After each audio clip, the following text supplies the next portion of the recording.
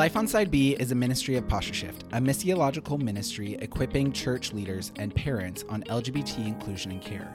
Learn more at postureshift.com. Also, we want to thank all of our patrons who keep the podcast going and growing through their continued giving. If you love this podcast, consider becoming a patron at patreon.com/lifeonsideb. Now on to the episode. Greg, it is so good to have you here with us. So good to be here with you guys. Thanks so much for having me on the podcast.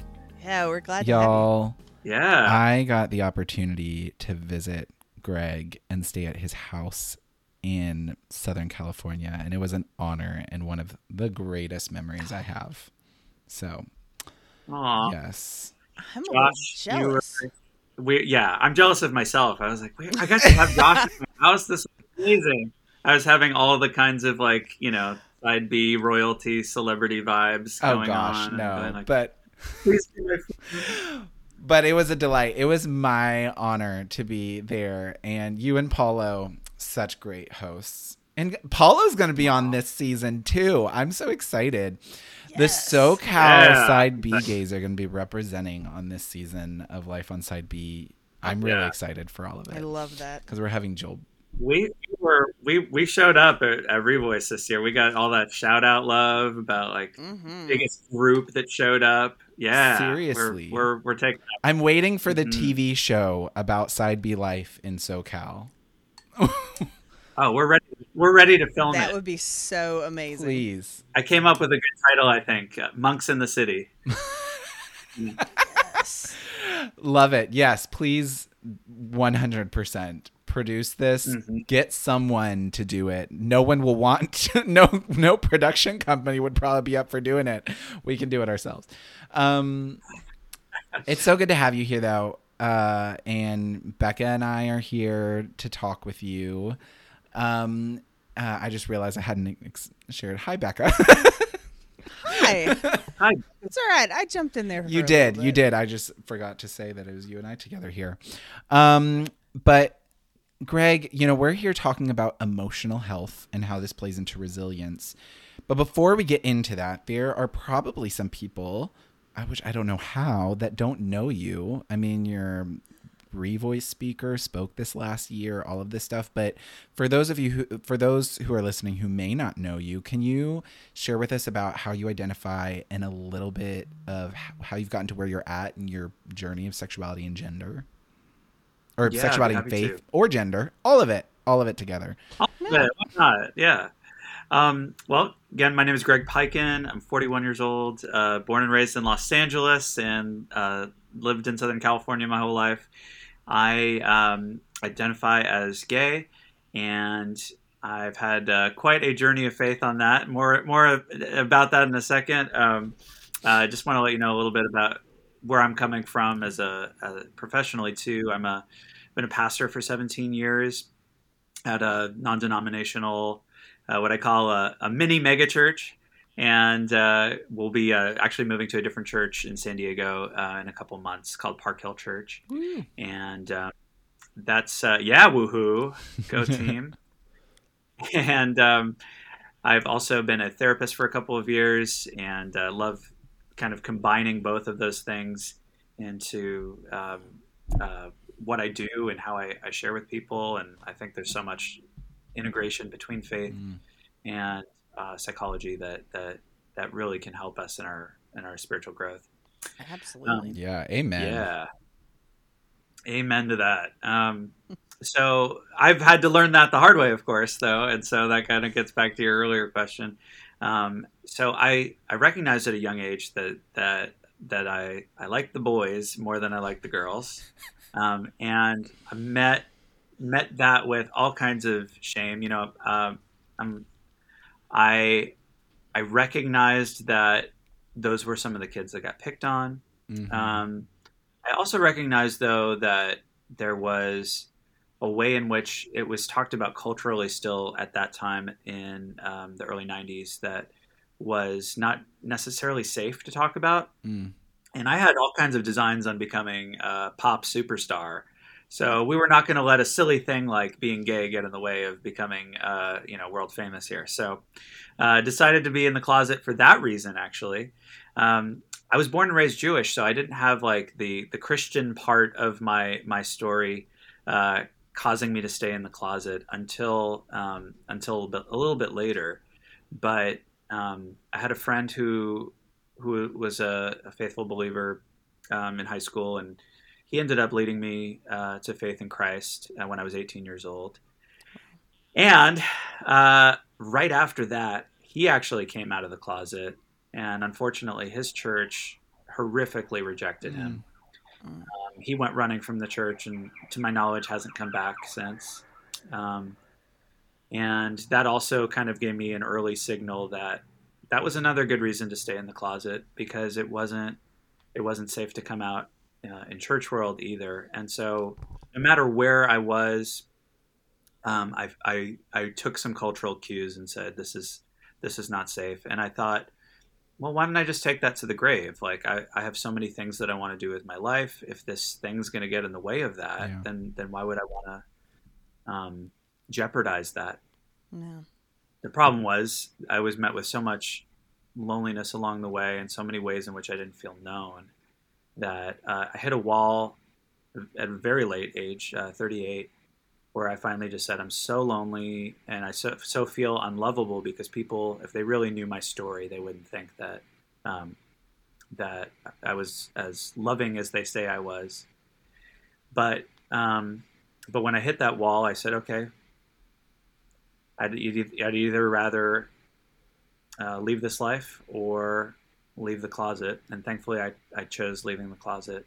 So I started by sharing with a number of my safest people, and that turned into a really corrective experience where I realized, whoa, they actually still love me, and they think the world of me, and they actually think that God could use my story, not want me to stay in the closet. And through the process of sharing that more and more, was really, really amazed to see, oh, God doesn't make mistakes here. God actually wants to use my story. God actually has a plan for me, for exactly who I am as a gay man of faith. Amen. And I've seen so many different ways in which that's been playing out over the last few years. And it's just been an honor to help others in that space now. That's amazing. It is. Yeah, thank you. Thank you for sharing. Thank you for asking. Yeah, I love it. I like just being able, I feel like it's so important for people to be able to understand that many times I think people in the church think that when we come out, it's just because we woke up one day and thought, I'm going to come out as gay today. But why not? I don't have enough stress in my life. This will get me to that right level of stress. Absolutely. Whereas many of us come to that place of like, I am either going to come out of the closet or leave the closet or leave this life. And I'm so glad you decided to come out of the closet, because this world needs you so much. And we're so thankful to have you and have you here. As we move into the conversation on emotional health and especially within this conversation of sexuality and resilience, that's our seasonal theme of resilience. How has emotional growth played into your journey? Like, can you identify a moment in your life where you desired more emotional health in your spiritual life? Yeah, I think that I've had a few moments of that. My big thing is that the greatest thing that helps us to heal is connection. Connection with God, connection with others, connection with self. And as I look back on my story, I think that without necessarily always knowing it, I had a few little moments of crying out for that along the way. It's interesting now that I'm, trying to put together like a little family of brothers here in Southern California, because as I look back, I've always been accidentally trying to do that without knowing what it was necessarily called. I think about the way in which I was like the driver of the friend group in high school. I think about the way in which in seminary I created a house full of guys that we were doing school and life with. I think about when I finished seminary and moved back to Redondo Beach, I wanted to find a 4-bedroom house where I could have other guys that were part of the church and we were doing ministry and life together there. And I've realized that for me, emotional health has always had to include connection. I don't think there is emotional health without genuine connection. Absolutely. So those are some huge ones for me. And then also um, therapy. I'm not just a therapist; I'm also a client. So, um, That's right. and I'd like to think that any good therapy that I've done hasn't just come from education, but it's actually mostly because I'm following the footsteps of the people that have been incredible therapists and counselors and pastors to me over the years. And so part of that cry for emotional health was the points along the way where I said, "This is not working. I need somebody in the room with me that I can be completely honest with, completely myself with, completely a mess with, and Mm-hmm. still be accepted and listened to and connected with in Yeah. that environment." Amen. Answer your Oh question? yeah, Yeah. 100%. I really Okay. think like I have one big thing. I think everyone needs to be in counseling. Every single human being on Yes. earth, especially if you are a counselor. If I'm going to go to a counselor, my first question is, are you in counseling? Because Right. I need you to deal with your crap so you can help me deal with mine. It is That so is a true. question I ask when I'm trying to find a therapist. Yep. As well it should be. I mean, yeah, it used to actually be a requirement as you were in the training process of becoming a therapist that you needed X amount of hours, depending on which state you were in, Hmm. of therapy yourself. And I hope they bring that back because that was actually really formative for me in a way that Yeah. nothing else has been. No, that makes sense. Yeah, it's been interesting for me at my church a lot. I feel like half of our church is people that are going into counseling, which is Mhm. really intriguing. I mean, we always need more counselors in Florida. I don't know if you know this, but Florida is the rehab capital of the country. Things we love to, statistics we love to have. So Brag, right? so counselors do well here. So it's been interesting to be in community with people that are going through that same process because I do know a few people in my church who are even filling in some of those hours for their education. As we talk Yes. about emotional health in a more broad way, I said our theme is resilience, resilience in spiritual life. As queer people, we've talked seriously when we started this season.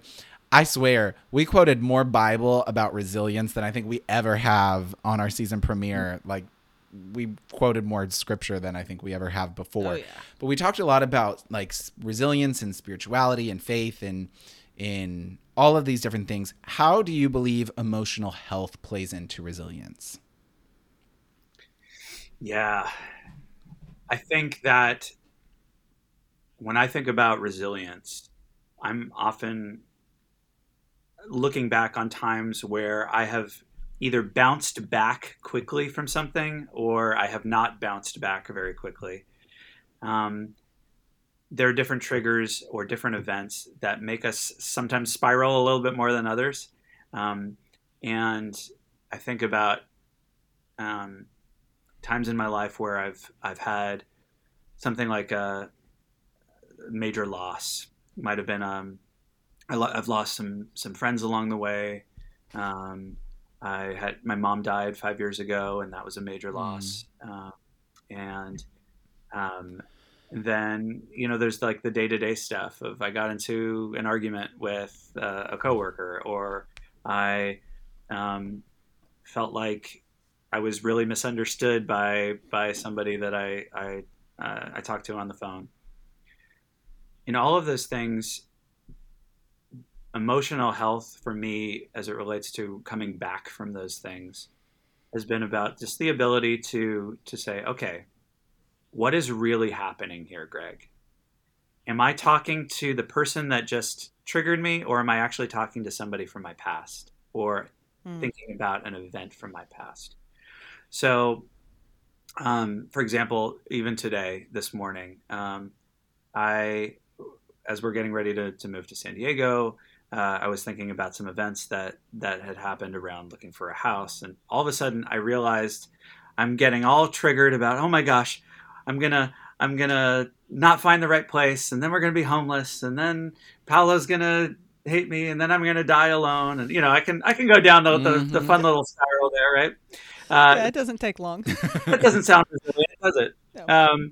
But then what I'm able to do now is to say, okay, Greg, what's really going on? And actually, you're safe. There's plenty of options of places to live, even if it's not the perfect place. You have a lot of people there that love you and that want to be your family.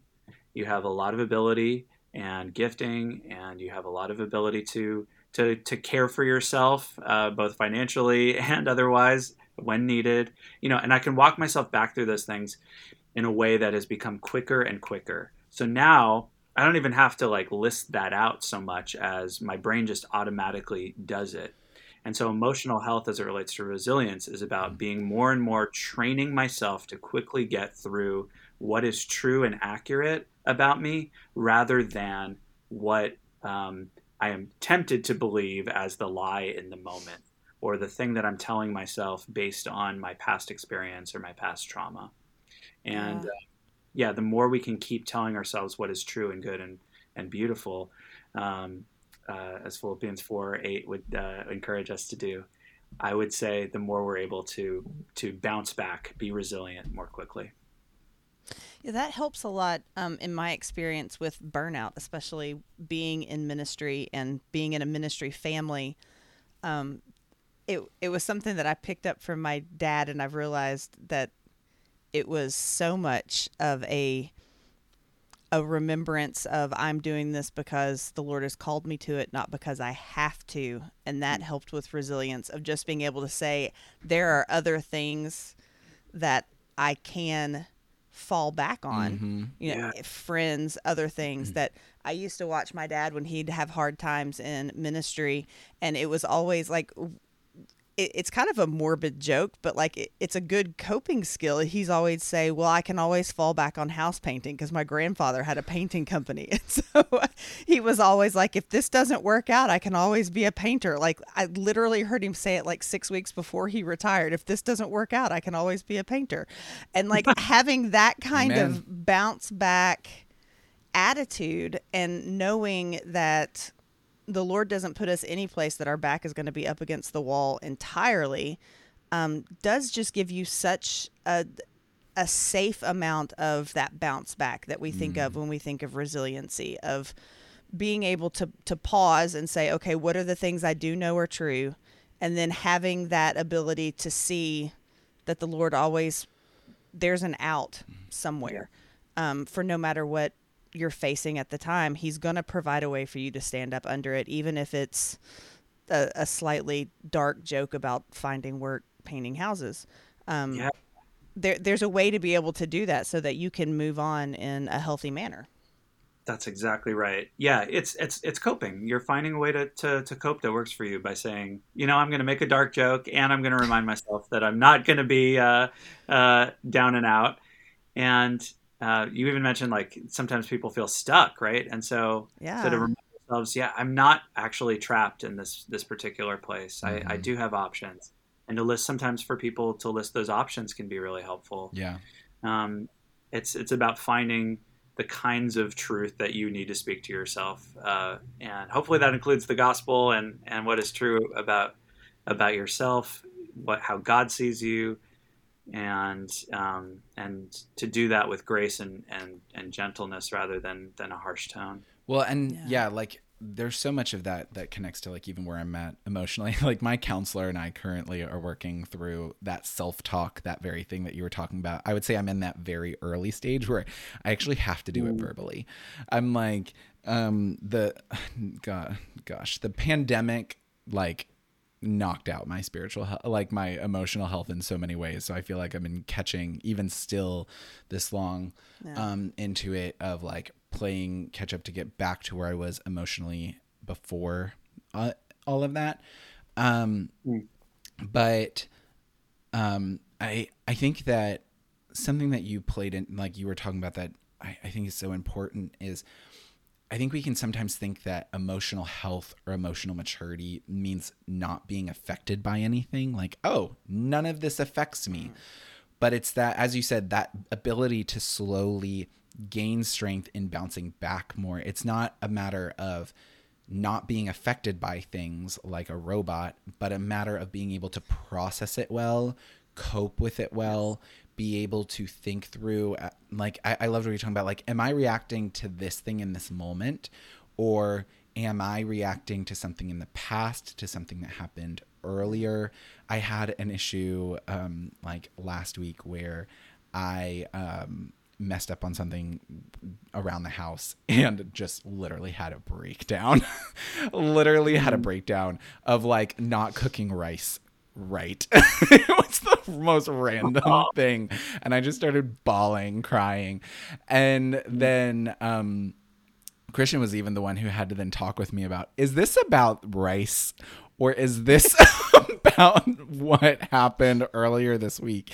And having to go, you're right. And then having to process through that and cope through that and do that very thing you're talking about, is like going through, what are these worst case scenarios? What are these things in my mind? But here's what is realistically like going to happen, or seeing that through that lens and being able to talk through that. And I think that building that ability, as you said, the more we can build that, the more we can do it. Like you said, not even having to verbally think through it or consciously think through it, then we can take ourselves through that much more subtly. Oh my gosh, that's so good. Yeah, I relate to all of that. I mean, the amount of times I have had this dramatically intense reaction to something equivalent to rice being cooked improperly could fill novels, I'm sure. But yeah, to then go back and be like, yeah, I love what Christian said. Is this actually about the rice? Yeah. Yeah, that's exactly what we need to do. What is actually going on here? That's one of the Yeah, I don't ever fall apart about the actual things. I mean, Yeah. that probably would be the healthy thing to do at some point, but no. Yeah. I mean, I completely melted down Saturday night because I dropped my kids off to be babysat with my parents, and neither of them had on shoes, and I'm like just sitting in the car in their front yard, like ugly crying because they don't have shoes on, and my mom was like, "Are you okay?" No. It's like, it has nothing to do with the shoes. Yeah. We go lots of places without shoes, but Shoes are not a requirement when you're a child. no. Sometimes I really like, Greg, would you kind of say that breaking down about the little things really is kind of a safety mechanism or a coping mechanism, that like we can't face the big things, so we're going to cry about the rice and the shoes? Sometimes, absolutely. Yeah, if we're putting up walls and we're guarded about the big things, and we haven't processed or dealt with trauma, oftentimes that it does come out in other ways. Where I'd never cried about my dog that died when I was 12, but now all of a sudden I'm crying because I had to put the toy or the stuffed animal dog in the closet instead of on display all of a sudden after all these years. Sometimes that brings up past things. The other thing that I really loved that Josh, that you had said about the pandemic was just the reminder of what an intense time we're going through. There's like a global corporate trauma happening right now. Mm-hmm. There's Yes. like in our lifetime so much fear about getting sick, or political tension, or insecurity about what our futures are going to look like. And it would be weird if we were not reacting to that. Yeah. Right. So just to tell yourself, even compassionately, like, okay, it's not crazy for me to be having these feelings right now. It's not crazy for me to be worried or upset or thinking that my emotional health is not where it should be. Like, yeah, let's give ourselves some grace in that. This is a really hard time. 100%. Yeah, I think that's been one of the biggest things as a help for me, is seeing, like, first of all, it's okay that all of these factors that play into it, exactly what you said, like all of these, for many people, housing crisis with rising prices, where am I going to live in a year, all of this different kind of stuff. There's so many different things playing into people's emotional health, and I feel like so many people think that they're going through it alone. They're the only people being affected by it. Many times those of us in ministry can feel like we're the only ministry people that are not holding it together. But then even just that ability to see, I kind of like, just as you were saying, that looking at what am I feeling, that listening to yourself is so good. And you mentioned trauma. None of us have that. No, none of us. None of us have that. But we have, we've talked about it a lot, even here on the podcast, but experiencing trauma, especially within the church. I mean, you even highlighted it in the story of your friend who, shared the gospel with you, and then the experience he had within the church. I mean, trauma within church walls is common for LGBT people. It's very hard to not have that. Even if you haven't experienced it yourself. I mean, you even shared the experience of your friend, therefore traumatized you about how you were going to respond or be accepted in the church, even if you never had that experience. So I would just love to hear what your thoughts are, kind of branching off of what you were saying before about trauma, acknowledging that there is a lot of trauma even within the specific LGBT experience that we have. What advice do you have about navigating that trauma within emotional health, especially when you're a gay Christian that has decided to still be in a church setting, which it's almost sometimes like, are we allowing ourselves just to be more traumatized? Would love to hear your thoughts on this.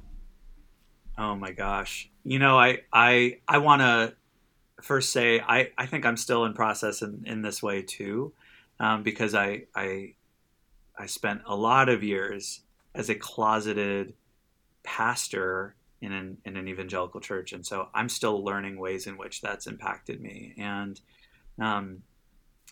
so I'll share this knowing that I'm not some expert from the outside, but really I'm one of the people you're talking about too. Yeah. I think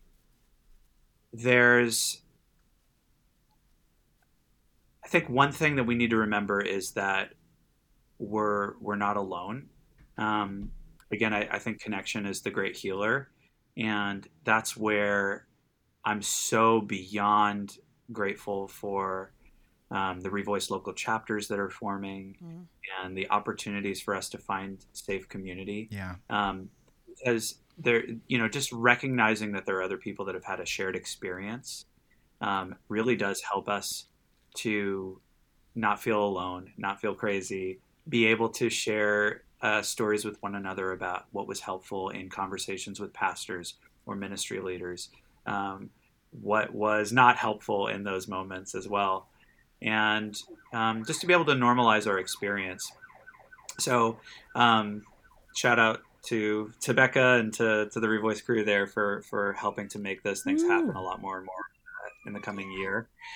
I think another thing that I've realized is, we often talk a lot about our expectations of the church, and I do have really, really high hopes and expectations for the church. But I'm also aware of the fact that hurt people, mm-hmm. And I've been around church world to know that people may not have the exact same hurts or trauma or wounding that I do, but everybody's got some, and everybody has their own closet that they're hiding into, and so if I'm reminded of that, then when I hear from that person or that ministry leader that's saying whatever they're saying, I can know that they may not actually be talking to me, and they may not actually be talking to me about being gay. They may be talking about something completely different.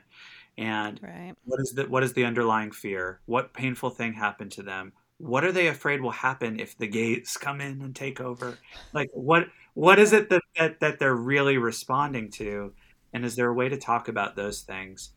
Now, I recognize as I say that requires a lot of emotional health and resilience to even be able to go to that place where we're not so triggered. Yeah. But if we can have at least enough grace on ourselves to say, okay, I was triggered, I was re-traumatized, I did have that upsetting conversation. Maybe that wasn't actually my fault. Maybe this isn't really about me. Maybe I'm not the problem. Then that can at least be a helpful place in our own healing and our own place to kind of start thinking about how do I want to reapproach the conversation whenever it is that I am ready. I'll give you an example of something that really helped me. So there was, leading up to Revoice, I had posted something about how I was going to speak at the conference, and there were a couple people on there that they had already left my church years ago and are kind of let's just say staunchly not in favor of gays in the church. Is probably the nicest way I can put it. But I remember one of them had posted something on my wall that's just said, "So sad to hear what's happened to you, Greg." Now, in that moment, was that an attack? Yes. Do I have every right in the world to be upset about that? Yes. Dare I say to have the moral high ground? 100%. So what do I do in those moments? Well, I could have, very easily gone off. And I had some wonderful, loving, even straight friends that texted me, "Can you believe what so-and-so did? I want to go to his house." And, and then I thought about him. He's an older man that has some of his own mental health stuff, possibly early stages of dementia even.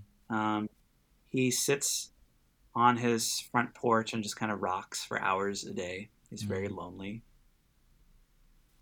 And I just got really sad for him.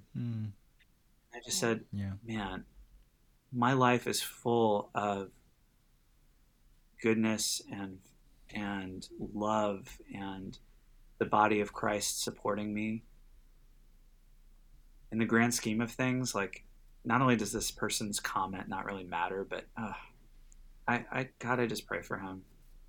And it reminds me too, just, what are we meant to do as Christians in general with anybody that comes after us? Well, we love our enemy, right? Yeah. Even if they are our sworn enemy and they're out to take us down, we love our enemy. And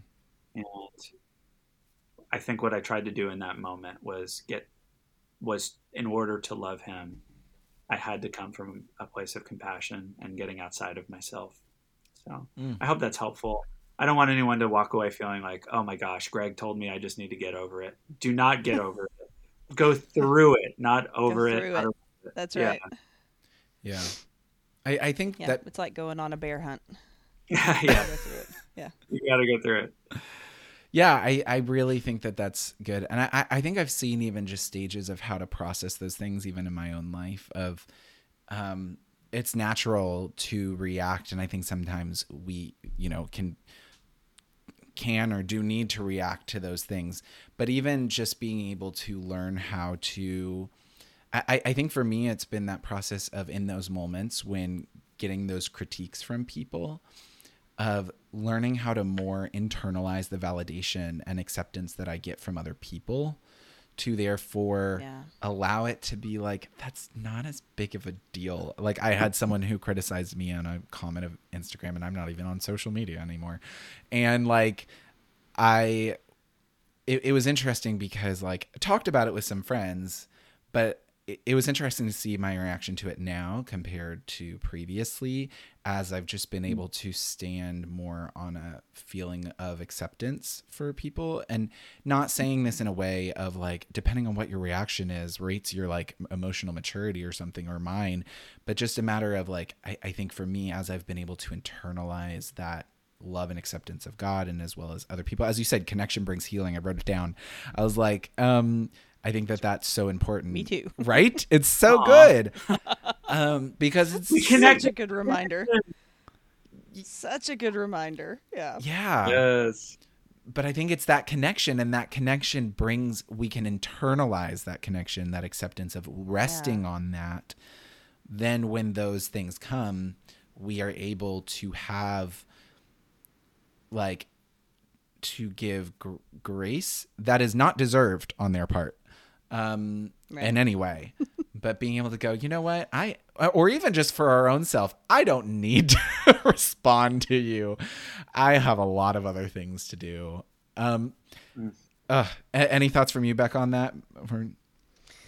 Yeah, one of the, like, looking back at little phrases and things, that's become a lot of resiliency for my own mental and emotional health, of what are phrases that I need to hang tight to in those moments to keep from spiraling, to keep from jumping in. Because as a strong Enneagram 8, I want to fight every fight that is around. And that put me in a really unhealthy place during the last election cycle here in the United States.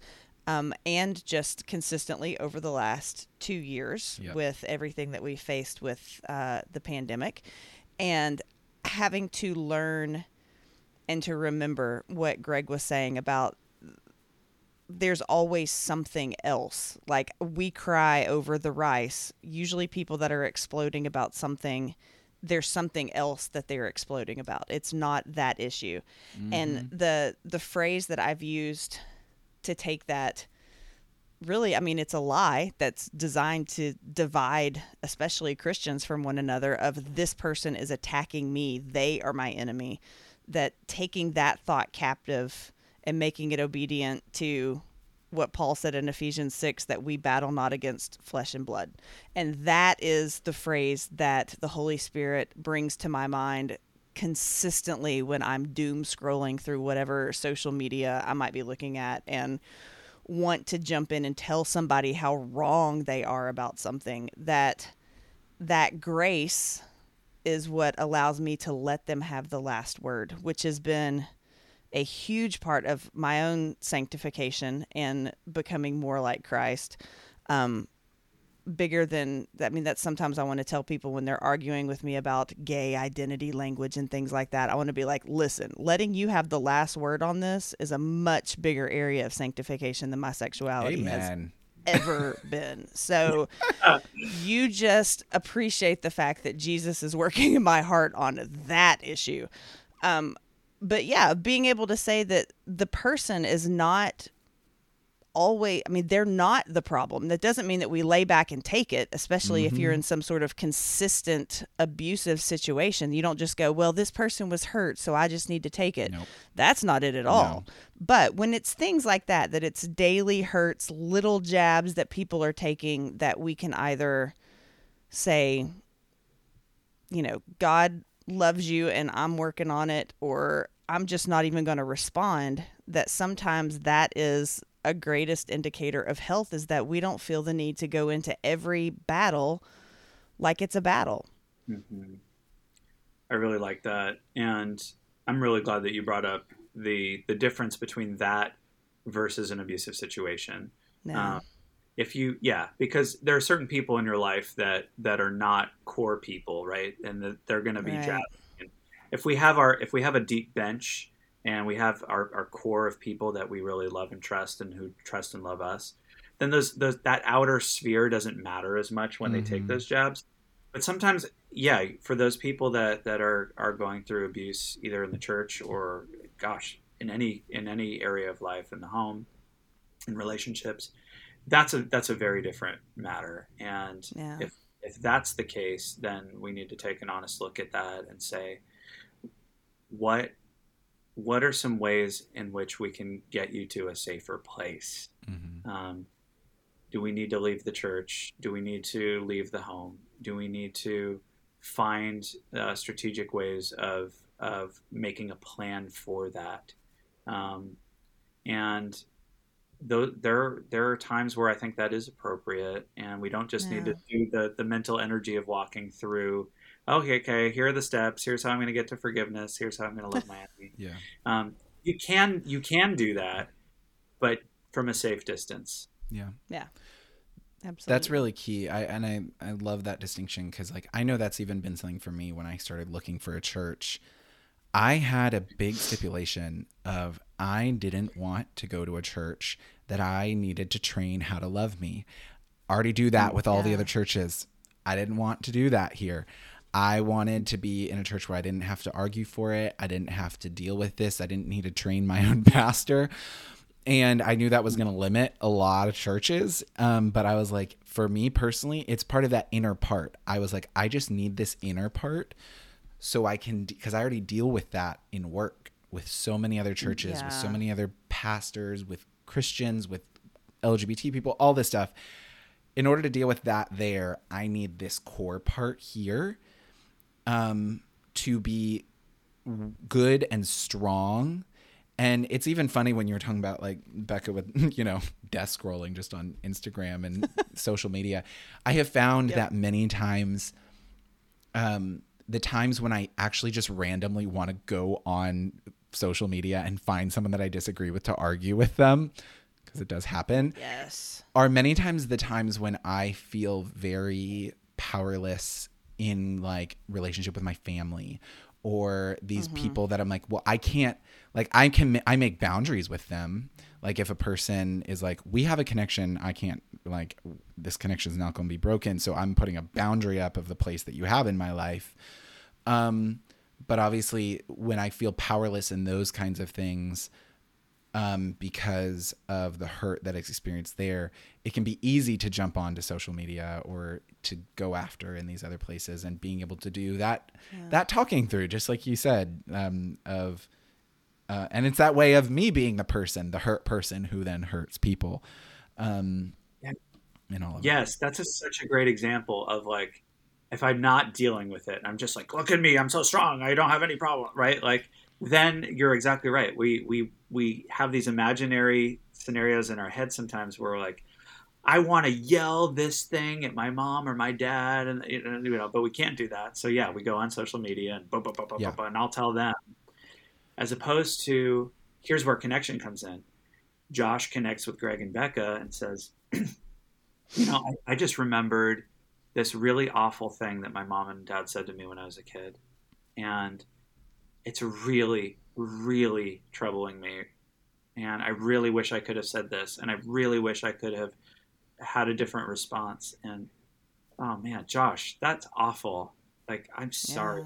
I love you. I hate that you went through that. Yeah. And all of a sudden you go through that process, and then healing has happened because you've gotten to go through it. You've gotten to experience the real feeling, but you've done it in a healthy way that was about the actual issue. Well, and that actually plays into that's beautiful. an extra question that I have, kind of like a side question related to this. Because I think this happens with these kind of like trauma responses that we have, especially within the queer community. We can even say it more specifically, the side B community. Many times we will have those trauma responses on each other where we are interacting even just as a community, as LGBT people. It can be in person on Twitter or whatever, however it is.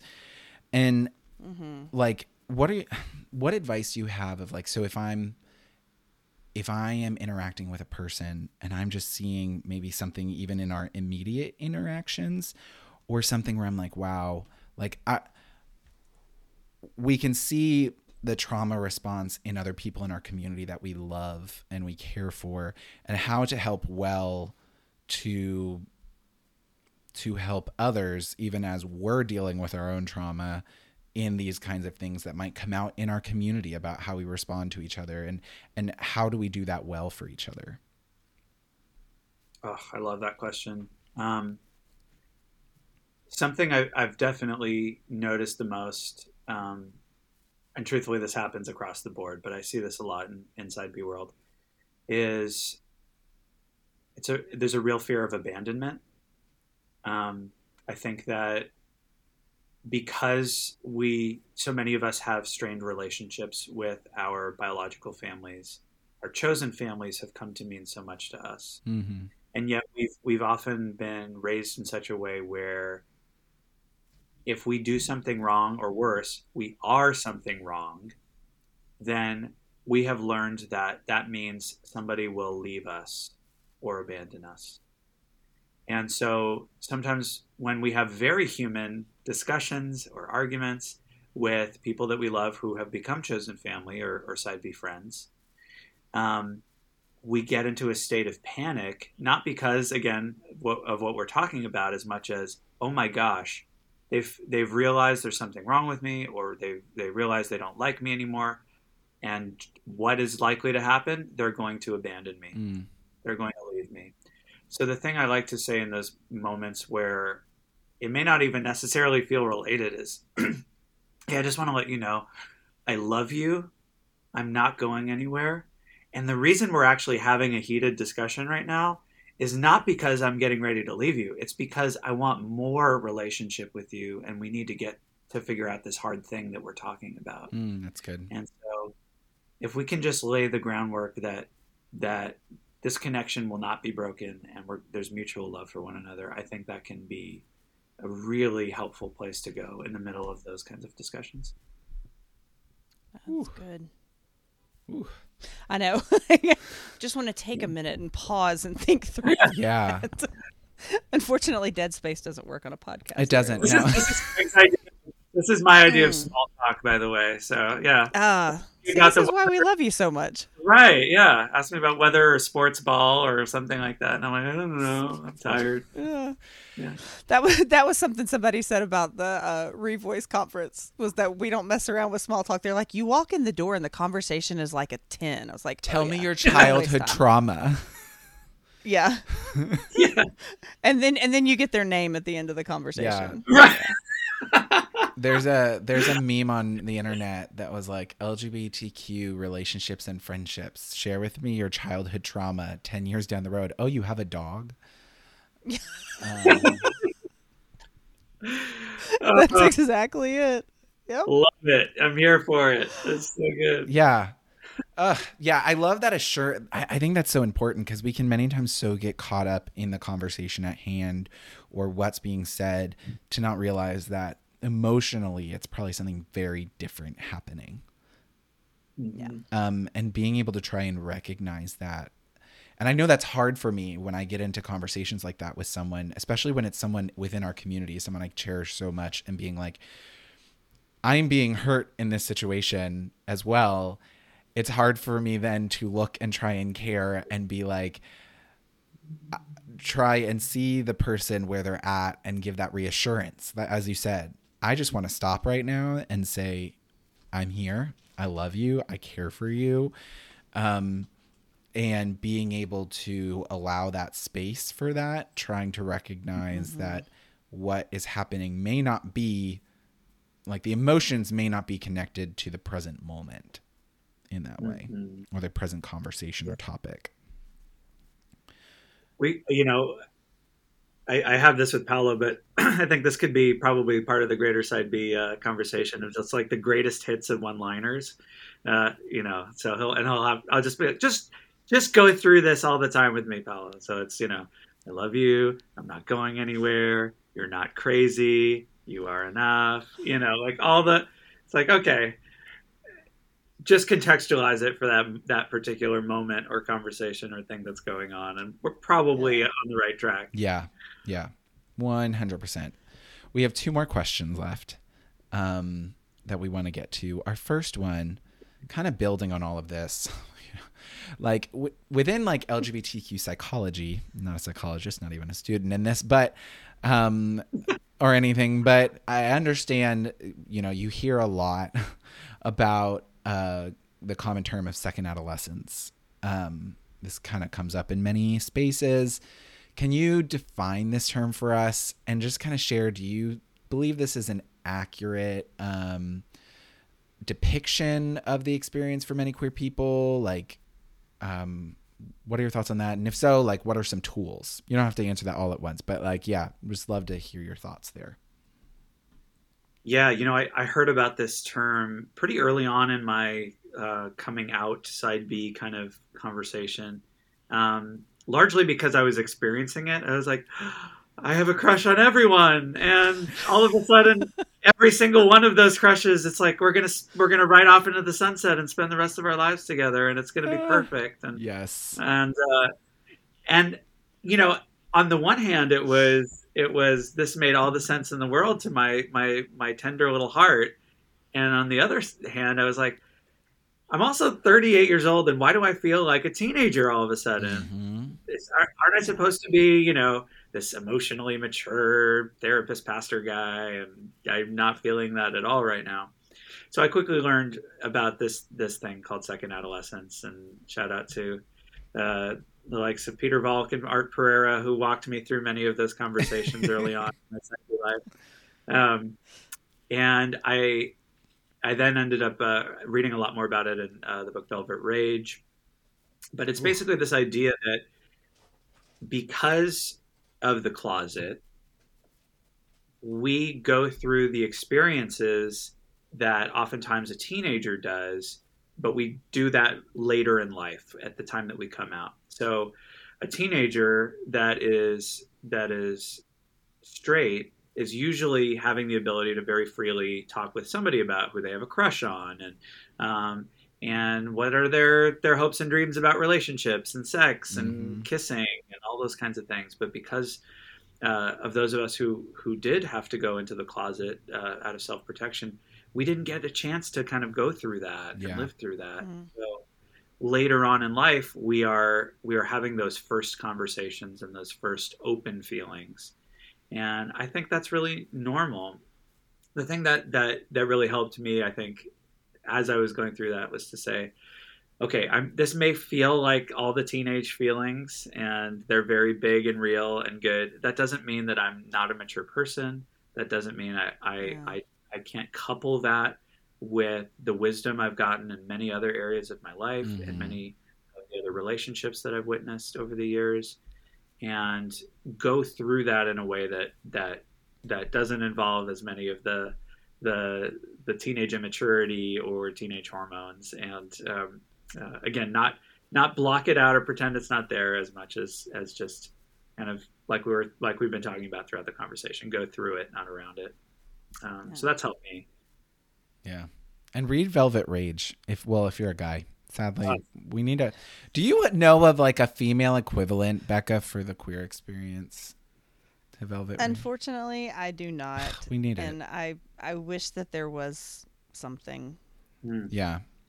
It's like somebody needs to write that, but I for sure don't have time and don't know that I would be appropriately equipped to do so. But yeah, I would love. Yeah, we need something like that. I would love. I'm putting this out to listeners. If you know a really good book on just like the female queer experience, especially like emotionally, psychologically, I would love to hear that. I would love to hear about that. We've talked about Velvet Rage a lot, but I would love to see if anyone has suggestions about really good books for the female experience for that. But, yeah, that would be so helpful. Yeah, I was going to say I had several that I read back in the day that were really helpful, but I would like to reread them before recommending my current them. Position and perspective before recommending them. Yeah, that's probably a better way of saying that. Understandable. 100%. I've been there before, like going, wow, that was a really good book, but that was a really good book for where I was at. Let me just make sure. Yeah, as I turned and looked at my shelf of all the helpful books on sexuality, and they're all now not where I would easily just hand them to someone and say, hey, read this. So I probably need to go back through and reread some things. Yeah. No, but thank you for sharing that. Great. I mean, I think that the whole thing of second adolescence, it can be very jarring when you don't know what's going on. Like, why am I crying over this? Like, this was never my life. Or like, just even, I even found it for me, like when I started making probably irresponsible decisions based off of a boy, like just being able to spend time with a boy that just naturally would not have been my decision making beforehand in really weird, crazy ways. And again, of course, like when you've had all this bottled up for so long, like of course you're going to make irrational decisions for a boy. Like, how could you not? It's just such a human thing to not know what to do with that. Yeah. And so again, grace, compassion on yourself, You're Yeah. not crazy. I all also of think that. it's like that hard part that I also had to I had to have a weird forgiveness for my friends who walked and like also apology to my friends who walked with me through that time because they would I was coming out or I was like kind of finding more not coming out because I had come out earlier, but when I went through my own second adolescence, when I was kind of making these irrational decisions, my friends would stop me on them like, hey, don't move across the country for this boy that you met 2 days ago. And, you know, things like that. And I would be like, you're homophobic. Like, why do you hate me being gay? And then I would have to come back to them and be like, so I'm sorry. You were right. And this understanding that there are chances that your friends are trying to help you. Right. Isn't that a crazy thought? Yeah. Yes.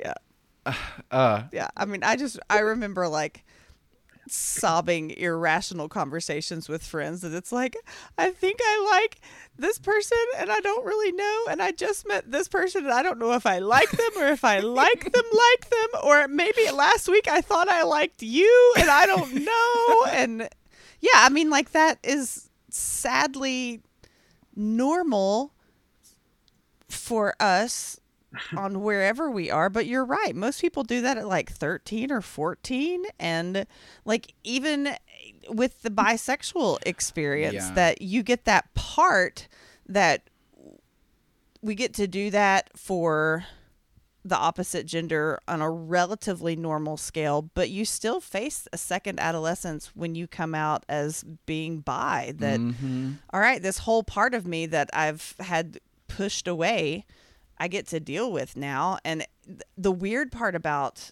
like coming out, especially in your 20s or even 30s, is that your frontal lobe is fully formed. So it's almost like an out of body experience, because the whole time it's happening, you're like, I know that this is absurd, Yes. but you're still doing it. And so that adds to like the judgment and the shame a lot of times of, I know better and I'm still doing this, but that it is a healthy part of development. And when you get stuck in a place for whatever reason, a lot of times it just takes time for the rest of your heart and your mind to catch up, and that it's not going to be that way forever any more than middle school was forever. Amen. Like that was a huge help for me, was I'm not always going to be here any more than I've always been in the 7th grade, which sounds like some sort of horror story. I mean, it feels like 7th grade. Second adolescence feels like 7th Yes, grade. it is absolutely 7th grade, but it's not going to last forever. And I was So- literally thinking about the bisexual experience. Shout out to Ashley and Elizabeth who've talked about this on the podcast, of that Yes. whole weird experience of like going through adolescence related to opposite sex, like, you know, attractions. But then you're like, well, crap. Now I respect. I can't imagine. So Yeah. good. I'm so glad you brought that up. Yeah, shout out to because when you've gone through one adolescence and then you go through a second, I mean, woo, I would God bless also, you. I'm making a note for a future episode because I don't want to speak into experience that I don't understand. But as we plan for the ACE episode that we're doing this season, I would love to hear Yes. from our ACE brothers and sisters. And honestly, if you are listening and you are ACE, you know, mention us on Twitter, or like if you're a patron on our Patreon community. Would love to hear about your experience of second adolescence as being asexual, or demi, and how that has been for you, because I would love to hear about that. Yeah, absolutely. Yeah. Really for that. Yeah. For our last question, we're going to ask you the question we're asking everyone this season. What is a message you would give to your earlier self? And you can pick the age of yourself that you're giving the message. I thought about the first moment where I think I really knew it wasn't just like I think some boys are cute, but like I really went, oh my God, I'm gay. I was probably 14, I think. And I remembered this feeling of dread coming over me Mm. and pain and loneliness. And making that, for whatever reason, that weird agreement with myself to say, you will never share this. Mm. And if I could go back and talk to that version of Greg and just let him know he is so safe to share. He's so lovable. He's so thoughtful and deep. He is going to help a lot of people because of who he is. Mm. He's going to have a life full of meaning and purpose and joy. And to just hold him while he cries through the grieving process of that. That would be my little reparenting moment. Amen. Amen. Thank you for sharing that and being vulnerable. We love you, Greg. Yep. I've come out of enough closets. I might as well just keep coming out of them. That's right. Closets are overrated. They Closets. really are. Let's have a closet-free house. Come on. I mean, I don't know. I have way too many clothes, but okay. I was going to say, let's not take that too far. All right. Works better as a metaphor than There you go. Yeah. Than as practical architecture. You have no closets, you end up with wardrobes, and then you end up in, other fantastical worlds. You know how like So that unless we're culture all- affects like architecture? Could you just imagine a trend where like queer people just decided they were just not going to have closets, and you just go into a house and you're like, oh, a queer person lived here. There's not a single closet. Rip that out. That's right. No. Wait, check this out. You could design one of the rooms in the house to look like a super cute boutique. Okay. Oh, there you go. There you go. Yeah, we didn't see that coming. There You go shopping every day. Yeah, come on. Oh. Okay, I see it. Yeah, I'm into it. Okay. All right. Then I'd have to invite one of y'all over every day to help me get dressed because I don't do well with shopping. My like life goal has always been to have the closet from Clueless, where she like just puts the whole thing and she swipes and then she like picks out her outfit and then like pushes the button and then the like whole outfit comes right in front of her. That's been like so my fabulous. dream for life. I was obsessed with that closet on Clueless. I loved it. I want it so much. My friends and I have been joking around that I'm like saving up money to do a wardrobe, like just change up my wardrobe and stuff. And I have some friends that will potentially go with me on that. And I've been joking around. I'm like, maybe we should just like record this whole outing of like Josh's new closet wardrobe and put it as a episode of Life on Side B. I doubt actually anyone would want to hear that.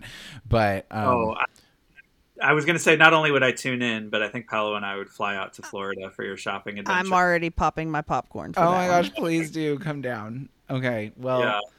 Greg, we love you. Thank you so much for Love you joining. too.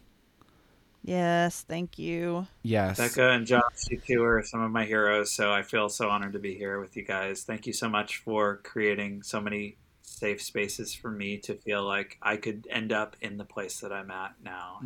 And I'll never stop being grateful for my Side B heroes here. Oh, well, thank you. Yeah, everyone Got to do it all together. listen, follow Greg wherever. Where are you on? Are you on Instagram? Like, where are you at? Where can people find you?